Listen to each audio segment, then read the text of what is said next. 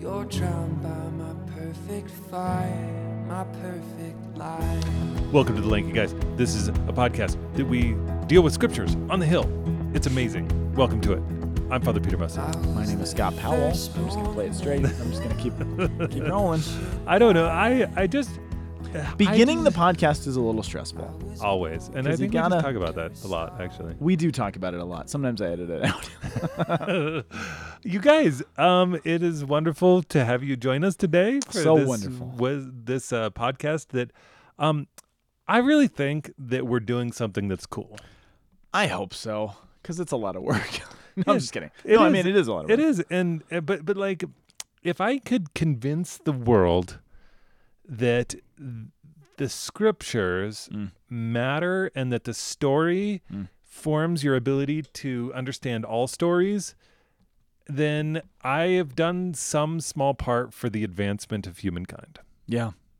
And so you're giving them sort of a prerequisite for what we want them to take from the podcast. Exactly. You're giving them the takeaway. Yeah, the takeaway that this matters and that it can transform your ability to watch your Netflix.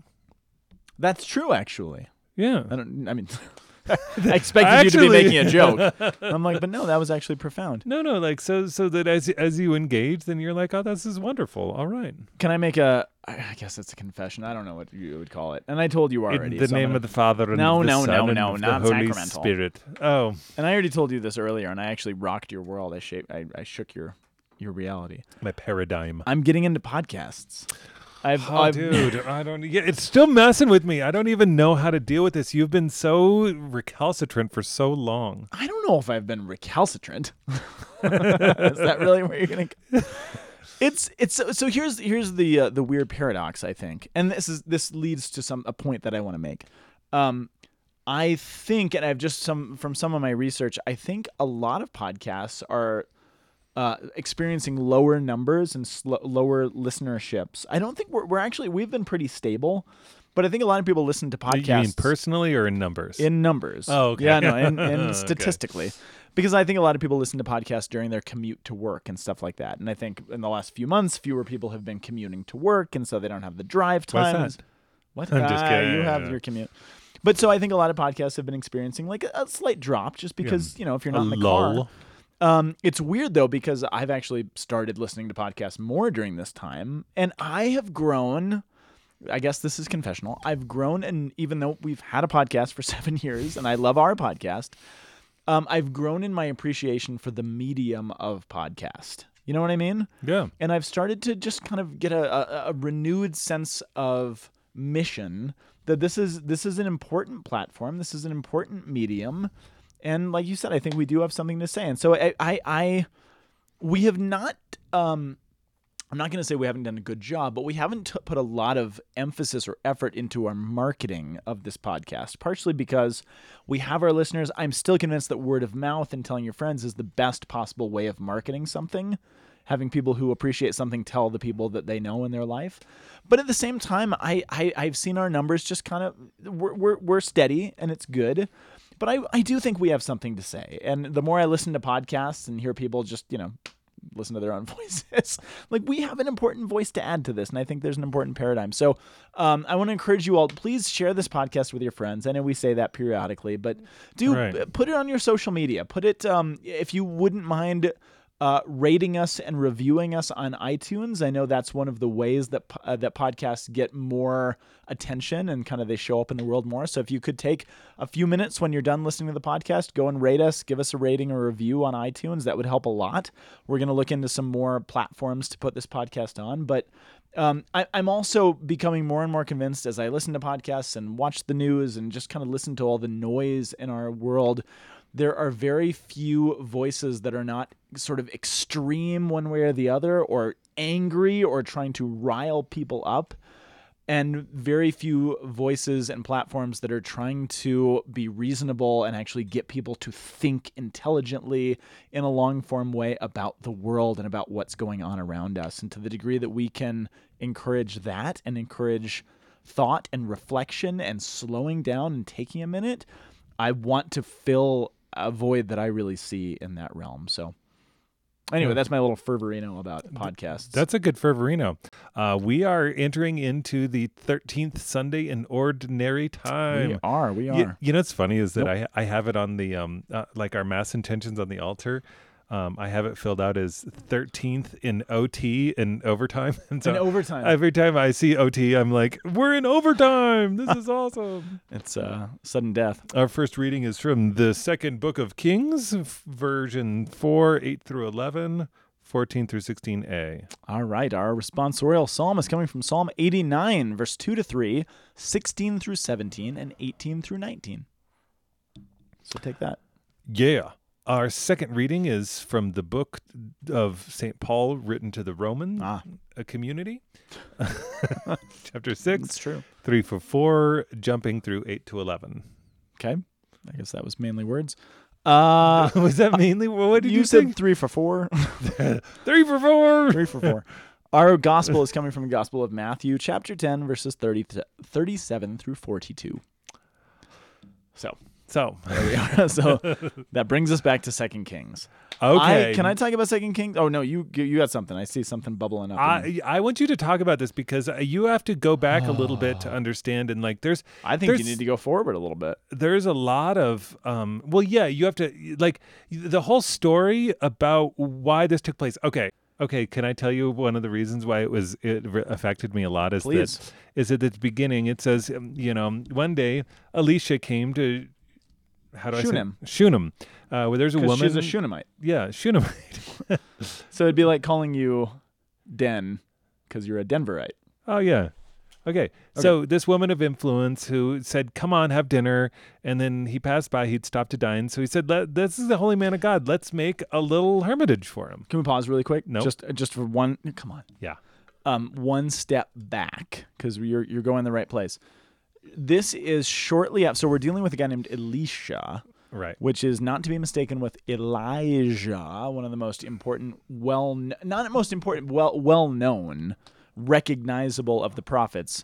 This is 2 chapters after Elijah, who has done all these things. Remember, he was the one that we actually get a lot of the tradition for the spiritual life from the story of Elijah, who, went up against cruel kings, tried to speak the word of God, went out into the wilderness, was led by God into these different stages of the interior life to understand what God is doing in himself and in the world. Yeah, did prophet battles. There was all sorts of stuff. One of the gifts that God gives Elijah after going through this profound time of spiritual darkness is a companion, a disciple, someone to walk with him named Elisha. And what we're getting is just 2 chapters after now Elijah finishes his earthly mission and earthly time, is taken up at the Jordan River on a chariot into the heavens, and is given authority now to Elisha, his disciple, his right-hand man, to go and continue the work that Elijah has done.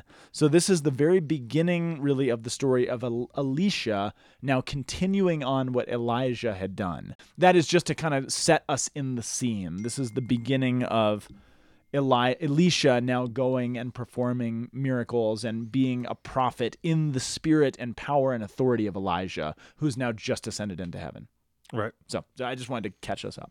Right. So she says, let us arrange a little room on the roof and furnish it with a bed, table, chair, and a lamp. She's like a benefactor, right? She gets that this guy is doing holy work.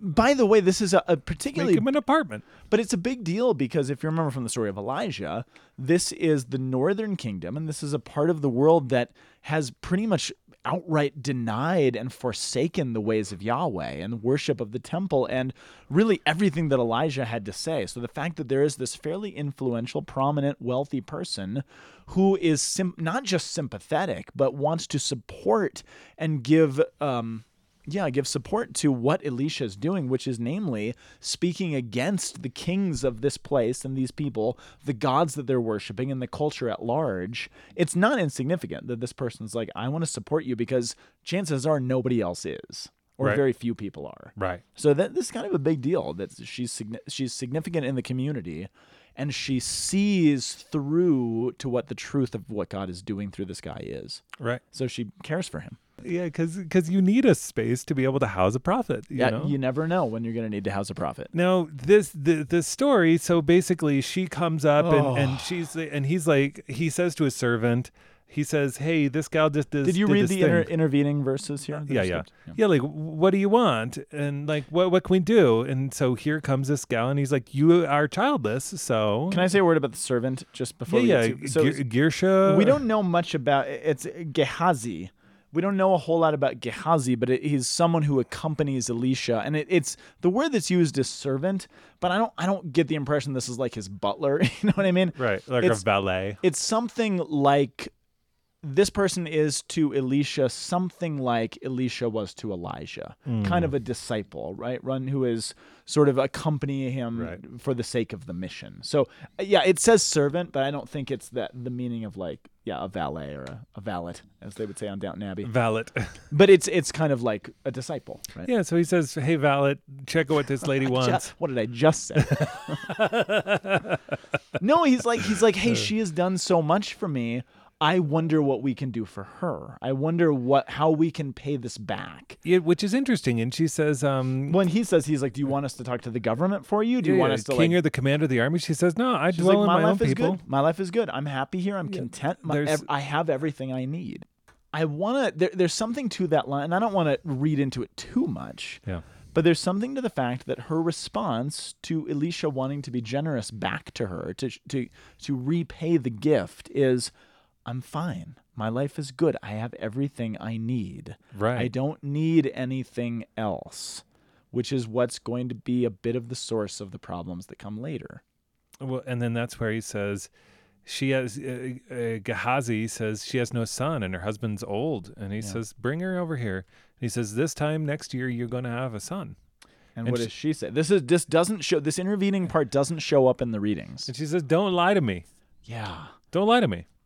And that's a really, I've been struck by that. It's really powerful to me. Yeah.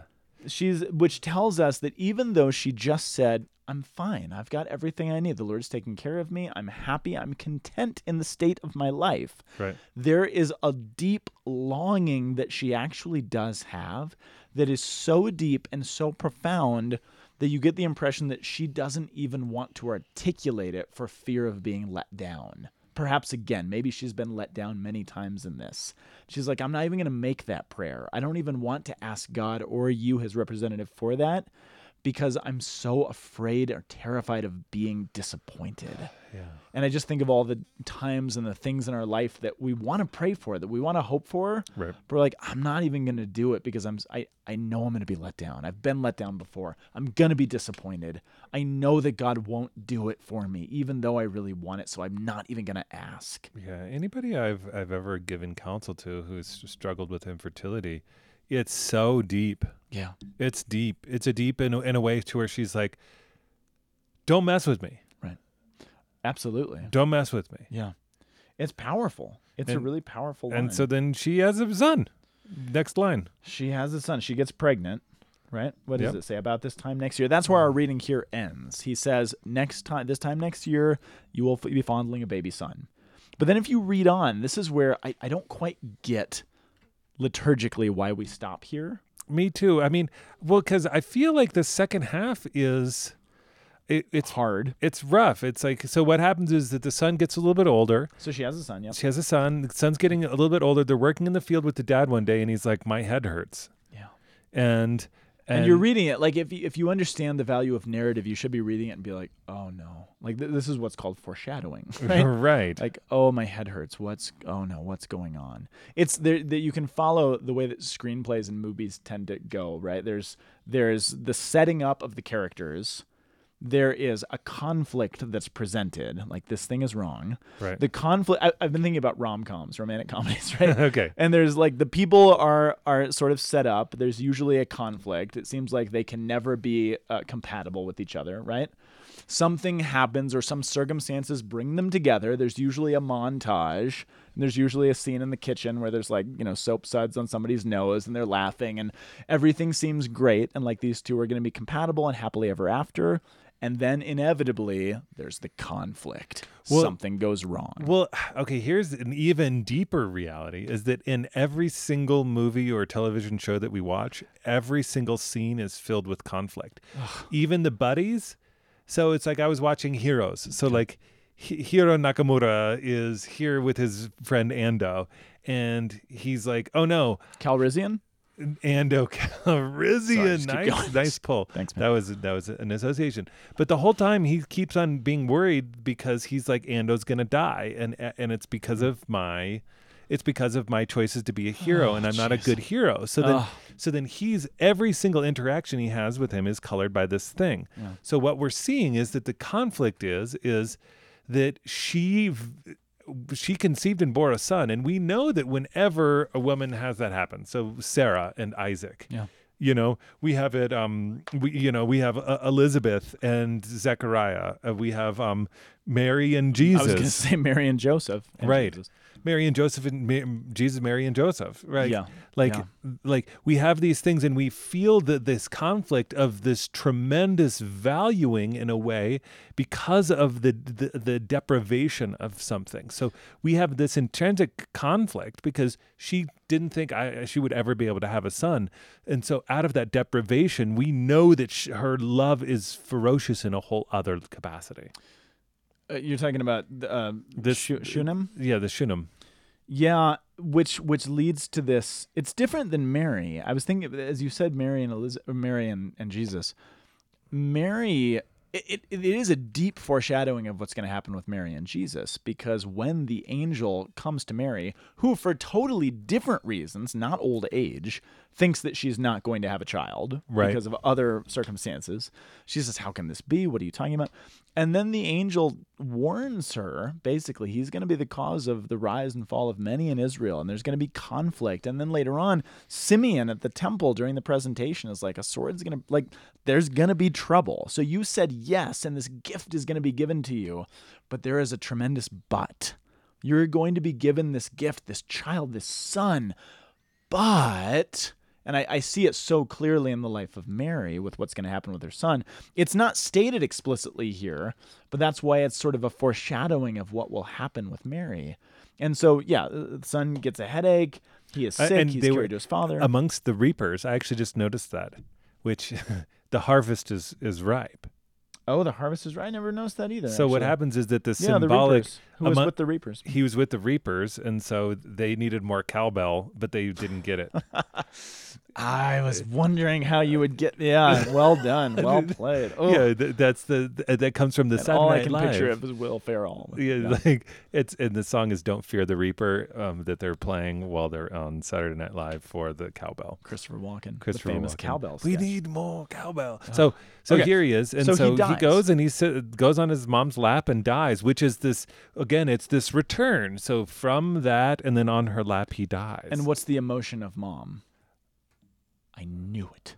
I knew You it was lied too to good me. to be true. You lied to me. It's you lied to me, but also there's a sense of like, I knew it. I knew this was too good to be true. I didn't want a son. I didn't want to go down. I didn't want to give my heart to this. I didn't want to believe that I should be given this gift because I was so afraid it's going to be taken from me. And guess what? I was right. And then so And you took it from symbolically, me. she puts him on the bed that she made for Alicia.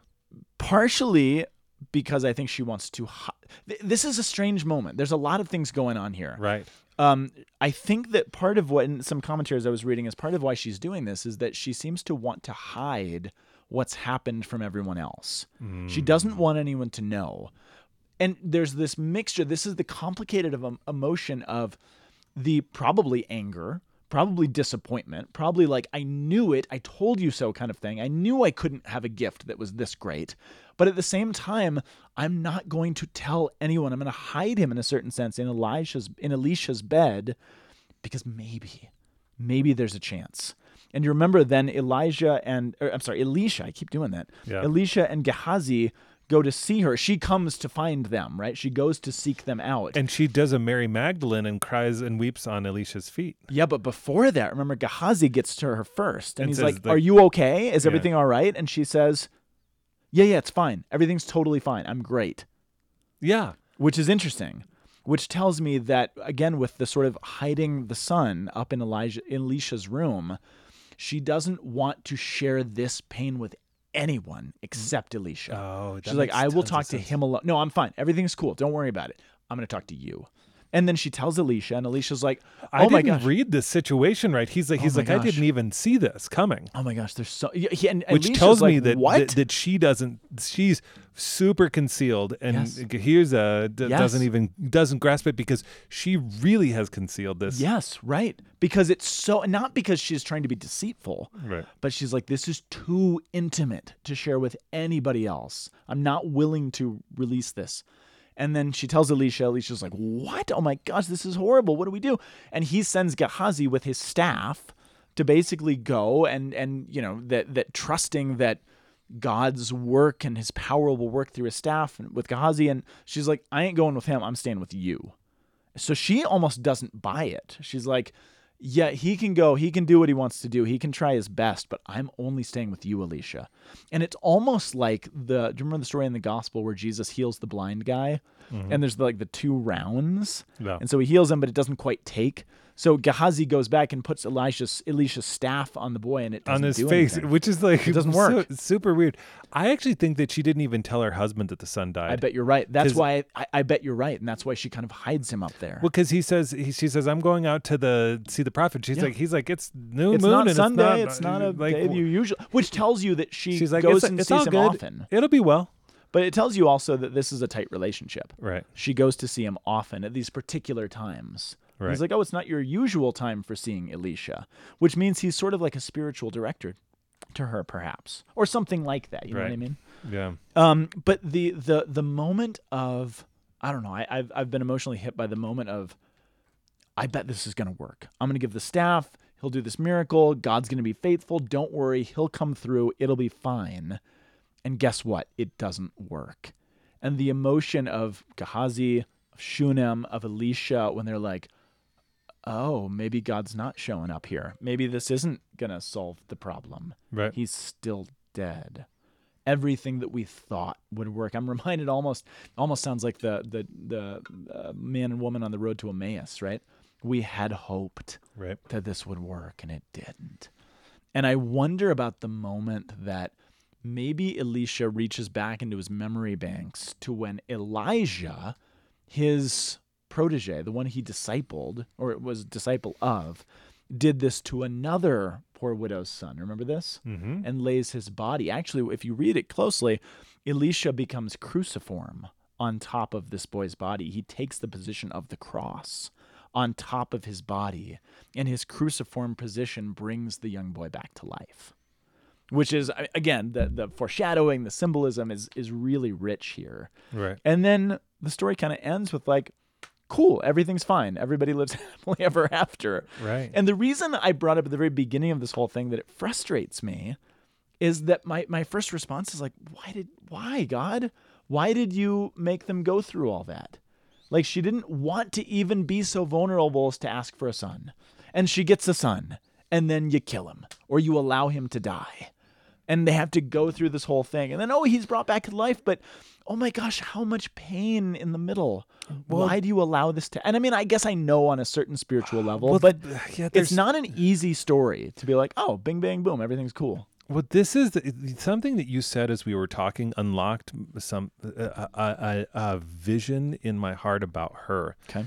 She wouldn't even reveal her need and longing for a son. Yeah, no, she wasn't That it willing would to do it. Because the truth is that when it comes to having a child, there is all of this stuff involved. Yeah, right. There are headaches and hard times and death and life and work and difficulty, and that to open ourselves to the complexity of what we really long for and desire is a real hard thing. Absolutely. And And that to share that with somebody else. Right, that she really actually wanted that. And so this was a prophetic gesture of which she's like, don't lie to me. It was so needful and so vulnerable and painful in her heart that she was like, seriously, don't mess with me. You know, Right. I felt like it was the end scene from what was that Matt Damon movie where he was the Bostonian? Good Will Hunting. Good Will Hunting, when he's Oh looking. my gosh, when he's like, he keeps being, when Robin Williams keeps saying it's not your fault. And It's not. he's Like, like- I know it's not my. He's like, Stop. not you. Yeah. Not you too. Wow, that's There's- a good analogy. Well done. I kept on when she said that, I just felt the same thing, like, not you too. Don't mess with me here where I am so vulnerable. And that in a certain way, what did God have to do with her? But then to actually take her to this place of vulnerability and show that God is still And in surrender. charge. Right. Of God, saying, okay, I have God to is- surrender my son because I've even got in no other this choice. place of most tender vulnerability. Because she could have done something else. She could have been not secretive, I suppose, in a certain sense of like, my son died, loud lamentation of, can you believe that God did this to me? I mean, really, Right. people tend to go one of two ways when tragedy hits. Either they go deeper into the spiritual life or they rebel against the spiritual life. Of, this tragedy has struck my life, I need to cling closer to God. Right. Or this tragedy has struck my life, I'm really angry at God for this. And I want to express. You could have seen her being like, see, this is what I said. This is why I didn't want to do this. Look at how unfaithful God is. Look at how horrible Alicia is. This is why I didn't want to go down. You could see that, but it's what is it said about Mary? She keeps these things close to her heart, right? Right. She guarded it. She's like, I need to go to Alicia first. Well, and this is I'm what going to give God a chance. Right. This is the thing that I see in my pastoral work a lot, is that when people start to have real tragedy and difficulty in their life, Yeah. what they miss is that if they have any level of fidelity, when I'm saying any level of fidelity to God through the difficult things that are in their lives, any open door to God, what ends up happening is the things that are healed in their life are more profound than the wound that is inflicted through the tragedy. If they are willing to see it. Even They're if not always self-evident. God is still doing it if Right. you Yes, respond absolutely. at any level of faith, if you let him in at any level in your life. I see what you're saying. That things get healed, and now it takes a while for you to actually have the story unfold and for your realization of that healing to take place. Yeah. But I've seen it with health stuff. I've seen it with tragedy and trauma. I've seen it with in like, because this is both exultant and traumatic. Yes. To have your son die, get a headache during the reaping season, and then go, and then because she's relating to this The son prophet, that you weren't even willing to admit that you wanted because you were Right. so afraid. because it was so close to what your Yes. need and your desires are in your heart. Ugh. And This and then God trains you. This is a interesting. So Psalm 89 says everything about this, Yes. but it doesn't say it unless you read all of Psalm 89. Did you read all of Psalm I 89? did. You did? Yeah, of course. I was. Do you know the context of Psalm 89? No, tell me. Oh my gosh, the context of Psalm 89. Psalm 89 was written as a prayer to lament and mourn the death of the Davidic kingdom. Oh. That's what the prayer is. And all Oh. we get is the first half. And this is where, again, I don't understand why. Again, I think in my most optimistic point of view, I hope that the church is trusting us to go deeper and to explore more and to find the connections. Because if you don't keep reading the story of the first reading, you actually don't know what happens. If Right. you don't keep reading Psalm 89, you actually don't see the connection with the first reading. Because the first half of Psalm 89 says, what does it say? Forever I will sing the goodness of the Lord. Through the promises of God I will sing forever. It goes on, blessed are the people who know the joyful shout. In the light of your countenance they will walk. At your name they will rejoice. You are the splendor of your strength. By your favor his horn is exalted. For the Lord is our shield. Everything is awesome. Things are great. We are the best kingdom ever. And then you hit verse 38. And in verse 38 of Psalm 89, there is a violent turn. This is a very long psalm, in case you're wondering. It's a very long psalm, but there is a violent turn in verse Right. 38. And I just want to read it. So after talking about everything's awesome, the Lord's our shield, he's protecting us, he loves us, everything is cool, you get to verse 38 and it says, but you have rejected, you have spurned, you have become angry with your anointed one. That is David, the kingdom itself, the Davidic kingdom. Or the You've gal in the renounced- first reading. Yes, that's the point, is that the gal in the first reading is actually embodying all of Israel. Right. And what happens to her, God actually allows to happen to the entire kingdom when, it goes on. What does it say? You've renounced your covenant with your servant. You've defiled the crown, his crown in the dust. You've broken through the walls. You've reduced the strongholds. All who pass have plundered him. He has become the scorn of his neighbors. If you read this in the first century, or in the Old Testament context, it is a lamentation that this was the greatest kingdom ever. God was with us. He protected us. He formed us. He covenanted himself with us. Which And means then to make family. And then he abandoned us. And then he left us. And then we got destroyed. And then the sons of David were killed and their crowns were despoiled. And everything went away. And it is a lamentation. It's meant to be almost a funeral dirge of this was what we had and got it established. And then it died. And to read Psalm 89 without the rest of salvation history is a very depressing thing to do. Yeah. And what the Christian church does then is come in, and maybe you noticed this in a couple of words I read there. The early church came in and said, holy cow, not only is Psalm 89 a lamentation for the kingdom of Israel, it's about Jesus, who is Israel embodied, who was the promise of the Father, who was the thing that humanity was so great humanity wasn't even willing to ask for because it was too much for God to become a human being. All we could ask was that God would look at us, save us, turn his face toward us. To think that God would become one of us, that's way too much. And then he becomes a human being, and guess what? He gets killed. He dies. He dies. He was Israel. He was the king. He was God incarnate. And you're like, oh my goodness. It's a promise that we couldn't almost even face, like Right. the first reading. Exactly. But to miss the rest of Psalm 89 is to miss the glue that holds all the readings together. Right, which leads us seriously Into into Romans. Romans, which is Yes. which is to say even more than it's not just that now we have died with Christ. I mean, that Christ has died, but now that we actually are inaugurated into Christ in a death like his through Yes. baptism. And if you remember, we talked last week about the context of Romans, which was an ethnic fight between Jewish Christians and newly converted Gentile Christians about basically the superiority or the inferiority of the other, right? The Jewish Christians saying, well, you guys are the Johnny-come-latelys. You're lucky we even let you into this group. You guys have been off worshiping idols and stone statues and doing paganistic, and horrible all things, and Zeus.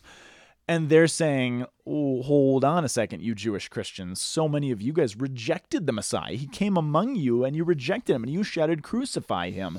Not to mention the fact that you rejected the covenants and you worshiped golden calves and you're no better than we are. And both are basically vying to say, we are better than you guys because you've blown it in all these ways. And so Paul's whole strategy for reuniting Jew and Gentile ethnically fighting Christians in the church is saying, you both stink. And the glory that you're both looking for to say that we are better than the other is to miss the entire point of Christianity, was that if you were baptized, it doesn't mean, oh, I'm better than everybody else. It means, oh, I've actually died. I've been united with Jesus, not merely in his glory, but in his sacrifice, in his death. And I've died to everything else in my life. What is baptism but a drowning to our old selves?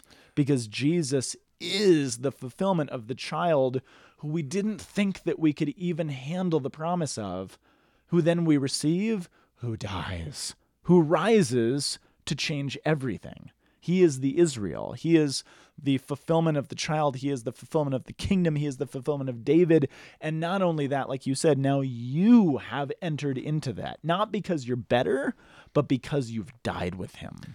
Because we have espoused the things in the world that are deadly. This is actually it's about espousal, because what God has joined, men must not divide. And so he's saying once the covenant is established, and what happens is that we've covenanted ourselves with sin. We've covenanted ourselves we've made family And of he's saying these to gods. both of them, both of you have. Right. Whether you're a Jewish Christian or a Gentile Christian, you've both covenanted yourself with sin. Right. In different ways. And so the only way to have, I do this in marriage prep all the time. Do you know that you're entering into a lifelong covenant that can only be dissolved by death? And Or if some people like, what? everything gets real at that moment. I bet. And so at the end of it, Jesus says, okay, well then as God and as man, I'm going to die so that we can establish a new covenant. Yeah. As God become man. As God become man, so that you can be espoused to the one who loves you. Right. And and this espousal means that you're dead to that stuff of old. You're not bound to it. Right. You actually can be free, which leads us into Matthew. Which leads us into Matthew, which is picking up exactly where last week's left off, which was Jesus' warning to his disciples as he sends them out on mission that, guess what, everybody's going to hate you. Right. You're not going to be well received. And if you're looking to be popular or find favor with men, you will not. Right. And here he actually takes it even further. And so what we don't get in this reading is what he says just before this, which is important. Well, we also have to put this in context, Yeah. that this is Jesus' speech to everybody before they all go out town to town to town to town to town. Right. And they will be hated. Did you say that already? Yeah. It's okay. That context? Okay. Yeah, it's all right, man. I mean, well, I knew You that. zoned out. That happens. No. I knew that you said that part, but I didn't. Yeah, okay, that's fine. whatever. No, it's fine. You know, I Everything is was great. studying. There's a lot of love going on. There's all love. They were all zoned out. Yeah, they were. But in the context of him saying, go Sorry. out, do these things, they will not like you, he says this really troubling line in verse 34, right before this, right? Three Right. verses before. Do not think that I've come. It's funny. If you take this in a weird juxtaposition, he just told the disciples to go out, and if they enter into any house, they say, peace come upon this house. Remember that? Right. And if they reject you, move on to the next one. So he said, go into all these houses and bring peace. Oh, by the way, do not think that I have come to bring peace to the Right. world. And if you're listening, you got to be like, wait, what now? I thought you just told us to do the thing. He says, I did not come to bring peace, but the sword. For I have come to set a man against his father, a daughter against her mother, a daughter-in-law against her mother-in-law, and one's enemies That's will pretty easy to do. the in-law thing, yeah. And one's enemies will be those of his household. In other words, and then where we pick it up, whoever loves father or mother more than me is not worthy of me. Whoever loves son or daughter more than me is not worthy of me. Whoever does not take up his cross and follow after me is not worthy of me. In other words, not only basically what he's doing is building upon what he said last week or in a couple verses ago, which was when you go out to these places, you're going to get enemies. You're going to garnish people who won't like what you have to say. And to the degree that you're looking to please people, this is not the gig to be in. And if that's not enough, the people who you will not please might even be your own family members. You might tick off your mom. You might tick off your children. You might garner enemies for my name, even not just from, the fool down the street who you don't really like anyway, but your own family. You could bring division, not because Jesus desires division, but because truth is hard and difficult and painful. And sometimes it's so vulnerable that people don't like to be confronted with truth. Right. That's that real. And so this is basically a warning saying, don't be surprised when everybody kind of hates you because you hold to things that don't match up with what the rest of the world believes. Or everybody's saying this, but you actually say this. And that makes you, I keep thinking of all of our political categories, which frustrate me so much. And that, I fit with people who think this way, except about this thing. And then I kind of fit with people who think this way politically, except about that thing. And nobody really likes the true Catholic, where the Catholic is supposed to stand. And Jesus is like, yeah, that's to be expected. And to take it even further, so number one, nobody's really going to like you. Number two, even your own family might turn on you. And number three, to take it even further than that, this is one thing I found striking about this. This is the first place in the entire Gospel of Matthew that Jesus mentions the cross. Oh. And that's significant because when we hear at least when I hear the term, take up your cross and follow me, which is what he says, take up your cross. When I hear the term take up your cross, I hear that within, how old am I? 41. 41 years of basically Christian upbringing. And I see, images and paintings of Jesus, well-dressed in his white garments, carrying a cross. I have a particular sanitized image of take up your cross and Jesus doing these things. They haven't experienced any of this yet. They don't have 2,000 years of religious art. They haven't seen the crucifixion. They don't know about Easter Sunday yet. None of that is existent. So when they hear for the very first time ever Jesus saying, take up his cross, he's saying, you are going to be committed as treasonous from the empire. So nobody's going to like you. Your family might turn on you, and you will be executed as a treasonous traitor by the empire in which you live. You cool? We good now? But the potency of that line, again, take up your cross and follow me. Okay, imagine you don't know anything about the Passion or Easter Sunday. Take up our cross. Wait, that's how Rome executes people who were revolutionaries and try to overthrow the empire. What now, Jesus? And just to try to hear that with and clearly they don't really hear it, and they kind of brush it aside, and they don't understand fully. But I was just really struck by the idea of hearing those words for the first time. It will even go that far. I am hearing this in this really intense way where it's almost like putting on the mind of Elisha or Elijah, and like I'm trying to understand the two concepts in a narrative whole. I mean, because what's going to happen? Well, and then there's the positive part after this. Right, of course, and this, prophet's going to reap prophet's reward, and you're going to get receives you receives me. Right, and then and whoever, if you give a little one to drink because he's a disciple, you're going to not lose your reward. Right. So he's going to give you something positive. So in other words, everyone's going to hate you. You might get killed. Your family might hate you. But there will be those who hear. There will be those who receive, and they will receive me, not just you. So that is important. I shouldn't brush aside that. But this goes from antiquity because people are in profound need. If you look at the woman from the first reading, yes, she gave an apartment, but she was in profound need, and then there's responsibility for the proclamation of the kingdom to that woman. Yeah. Elisha and Gerza had a profound obligation. I can't remember the servant's the valet's name is. That's good.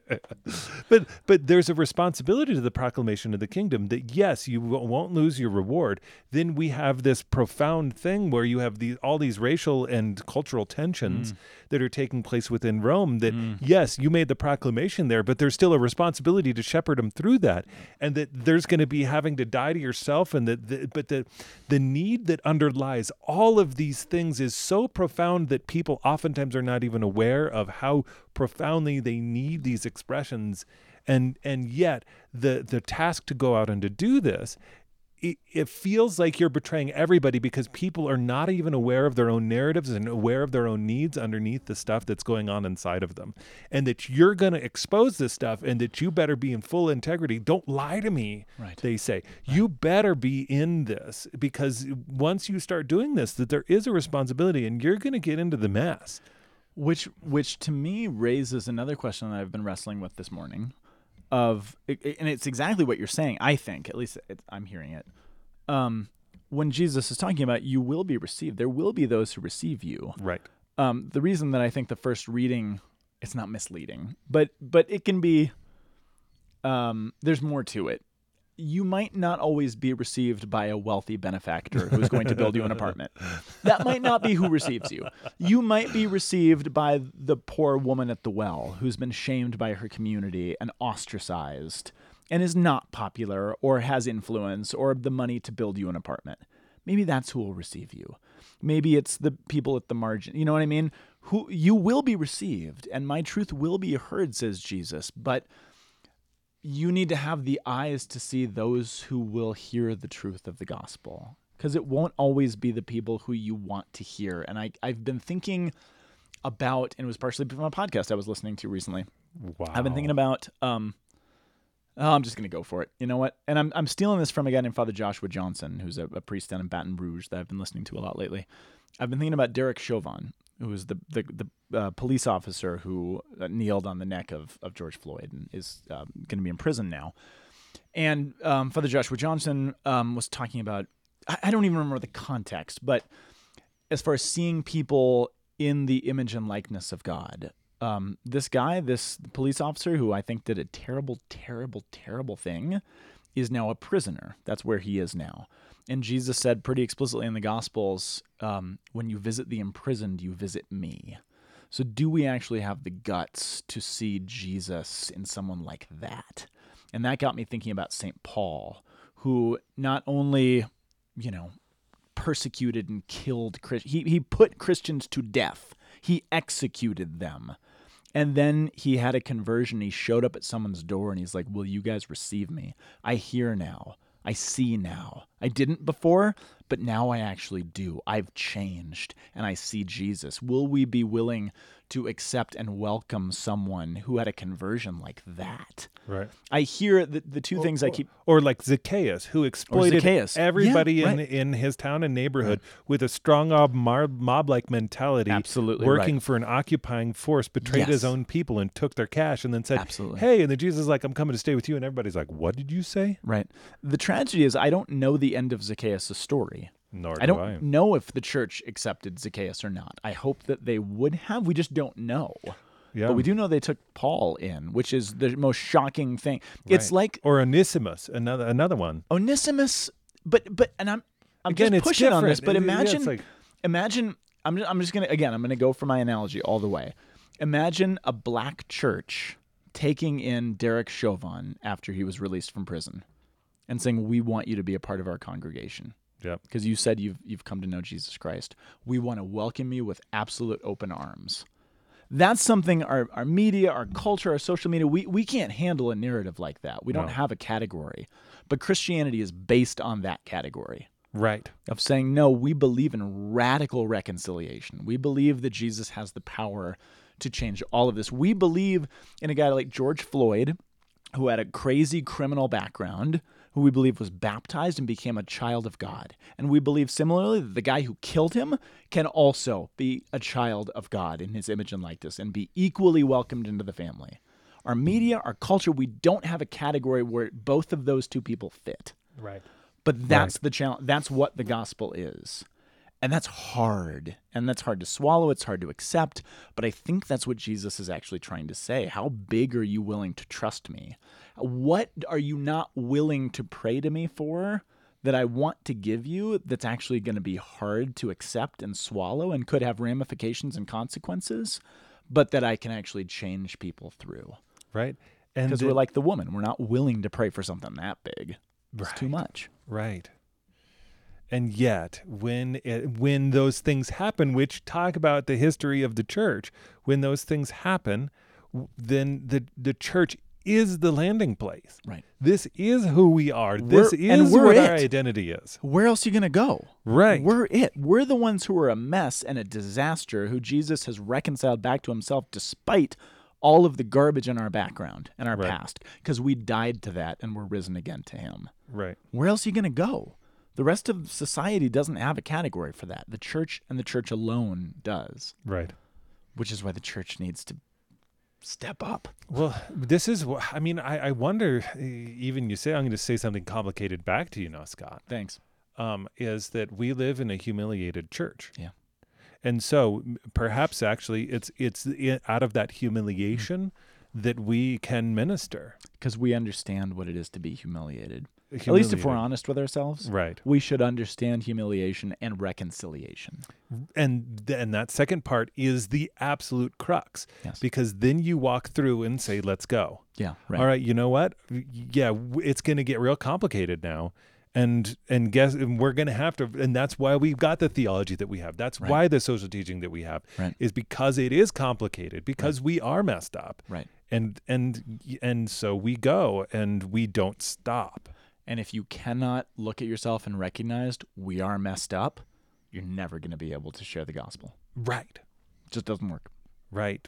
and we're the people who have been revealed in our own desperate need, that we're not even willing to expose, that God wants to actually tease out, form, and then really heal. Yeah. Because that's actually what I'm seeing take place with this woman, is that she's really healed. Where does she go? She goes to the prophet who will bring God into the situation. Yeah. She doesn't go to any other, she doesn't go to her husband. She doesn't go to anybody. She just says, I know there's only one place. I'm not going to go to the servant. I'm going to the top. Absolutely.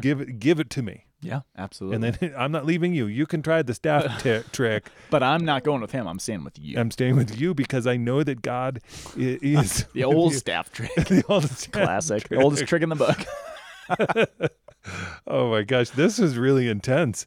I feel this. Yeah. I feel this, and I pray God that we can live to what these stories are asking of us, both in our own seeking and in the responsibility that God has given us to go out and to make this proclamation. Yep. That's all I got. That's all I got. Well, thanks, everybody. Thanks for listening. We'll be back next time. Yeah, we made it past the end of the world that was supposed to happen on the 21st. I know. The Mayan Congratulations. Gregorian calendar thing. So. Unless this is the afterlife and it's just a real letdown. Which I don't think is the case. No, I don't think we'd be allowed to podcast in the afterlife. Oh, Lord help us. All right, you guys. We'll be back next time. Thanks for Okay, listening. God bless you. Bye. Bye. The Word on the Hill podcast is a production of the Aquinas Institute for Catholic Thought here in beautiful Boulder, Colorado. You can find us online at www.thomascenter.org/AICT, and you can find the Lanky Guys podcast at lankyguys.org. Thank you so much for listening, and we will be back next time.